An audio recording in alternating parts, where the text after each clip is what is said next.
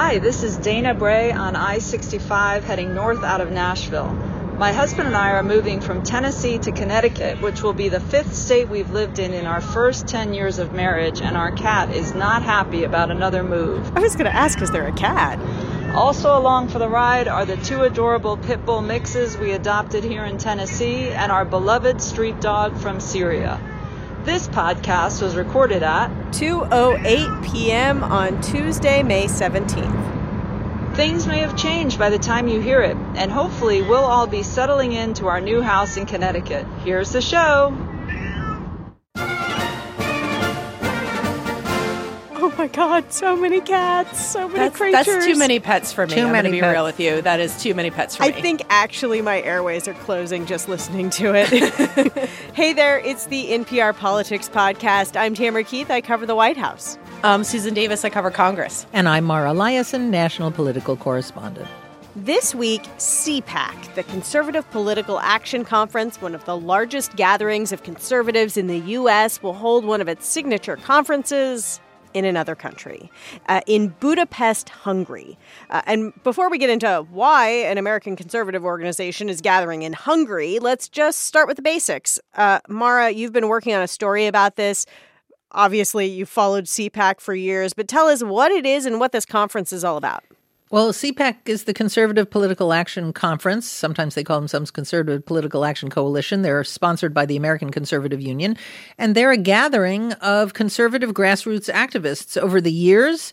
Sometimes they've been on the fringe of the Republican Party, on the far-right fringe, but I think more and more they are coming to represent what you could call the base of the Republican Party, the Trumpist, America First base of the party. This is not the first time they've held a meeting overseas.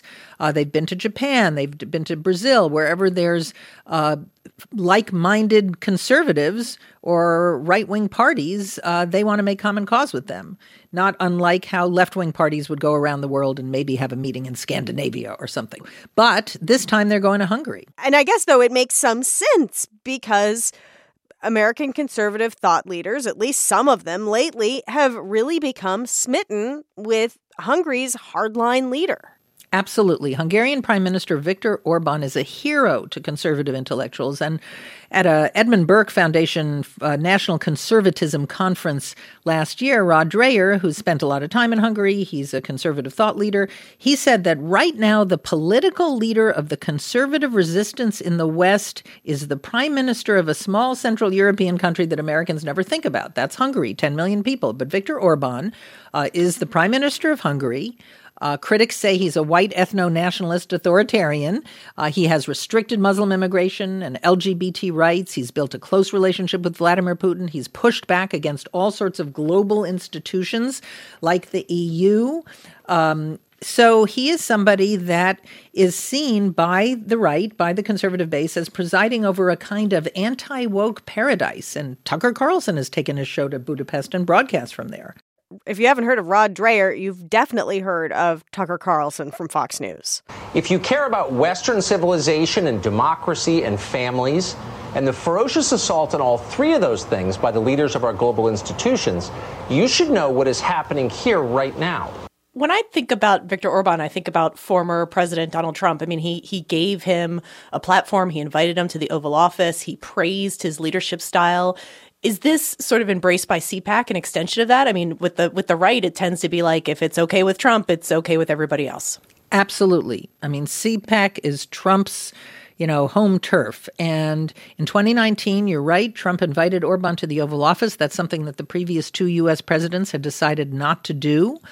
He compared himself to Viktor Orban. Viktor Orban has done a tremendous job in so many different ways, highly respected all over Europe. Probably, like me, a little bit controversial, but that's okay. That's okay. He's endorsed Orban for re-election. Orban has returned the favor. They're quite close. And Orban is supposed to be the keynote speaker for the CPAC conference this week.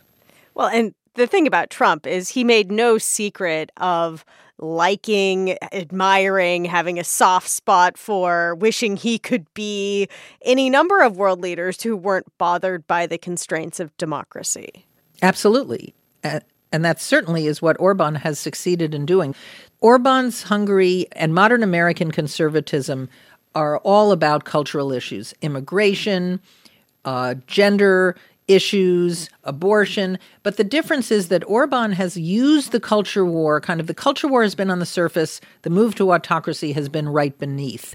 And he has limited democratic rights in Hungary. He's rigged the election laws so that one party can stay in power. He's captured independent agencies like the judiciary and the press. And yet Viktor Orban was just reelected handily. I mean, I guess maybe that goes hand in hand with some of these things. He's seemingly popular in Hungary. I guess I'm a little confused about what the purpose of this conference is. The purpose is so that American conservatives can learn from Hungary.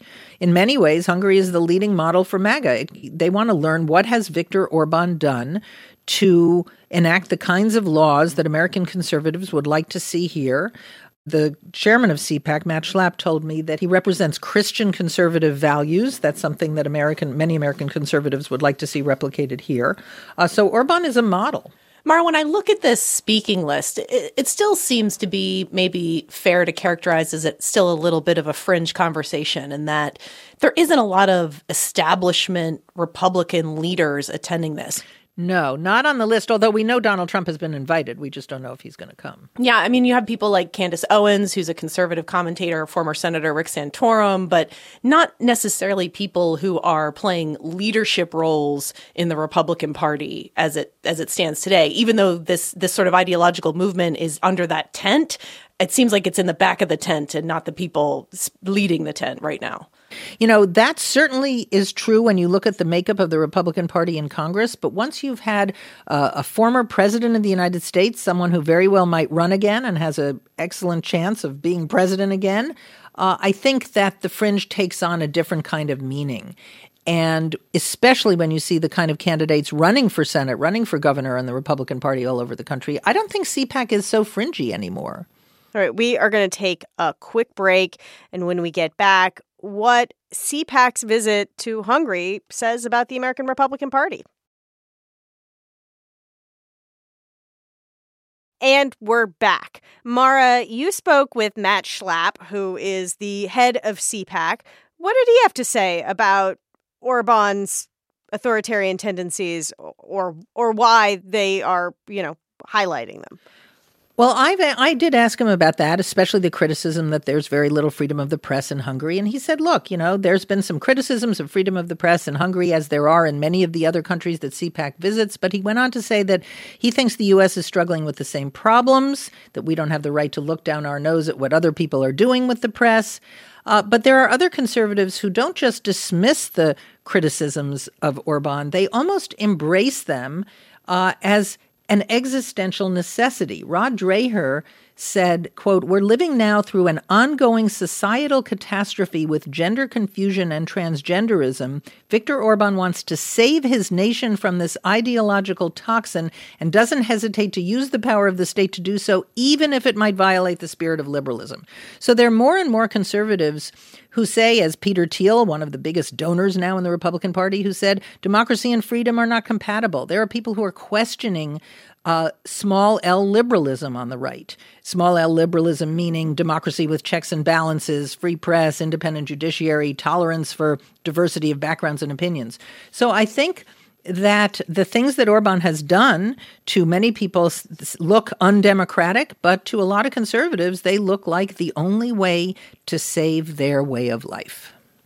Part of what I think is interesting about this movement and why we should be paying attention to it is if I apply it to the 2022 midterms, you certainly see more candidates running who are open to these ideas and ideals. I mean, I would say in the Senate in particular, and the Senate has more of a role in sort of foreign policy and worldview, this hasn't really taken hold. I mean, you look at the Senate Mitch McConnell-led Senate Republican Conference, and it's still a very traditional conservative standpoint, certainly in terms of like democracy abroad. McConnell and several Senate Republicans were just in Ukraine getting their pictures taken with the Ukrainian president there. Very traditional model.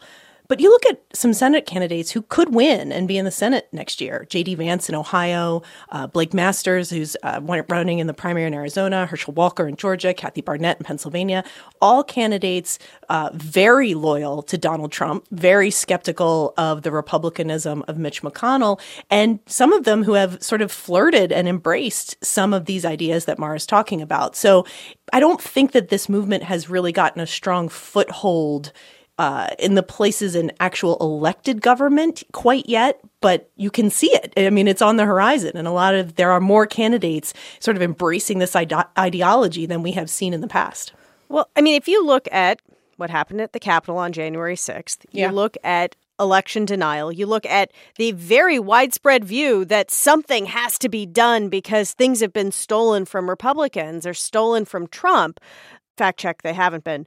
If you look at that, in terms of elected officials in the Republican Party, it's not an overwhelming majority of them who believe that. But if you look at the base of the Republican Party, I think that those sorts of ideas are widely held.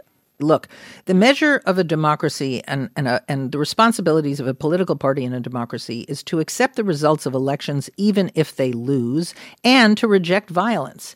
And you could make the argument that in many instances, the current Trump-led Republican Party has done neither of those things. Yeah, and I mean, you look back to January 6th, and even after the attack on the Capitol, the vast majority of House Republicans still voted, even in a symbolic way, but voted to overturn the results of the election. So I think especially as Trump continues to be sort of an intellectual force within the Republican Party, if he continues to sort of support and align with these ideas, I think that the rank and file Republican lawmaker will get in line behind that. Okay, that was a lot, and these are themes that we are going to keep watching here on the NPR Politics Podcast, but we're going to leave it there for today. I'm Tamara Keith. I cover the White House. I'm Susan Davis. I cover Congress. And I'm Mara Liasson, national political correspondent. And thank you for listening to the NPR Politics Podcast.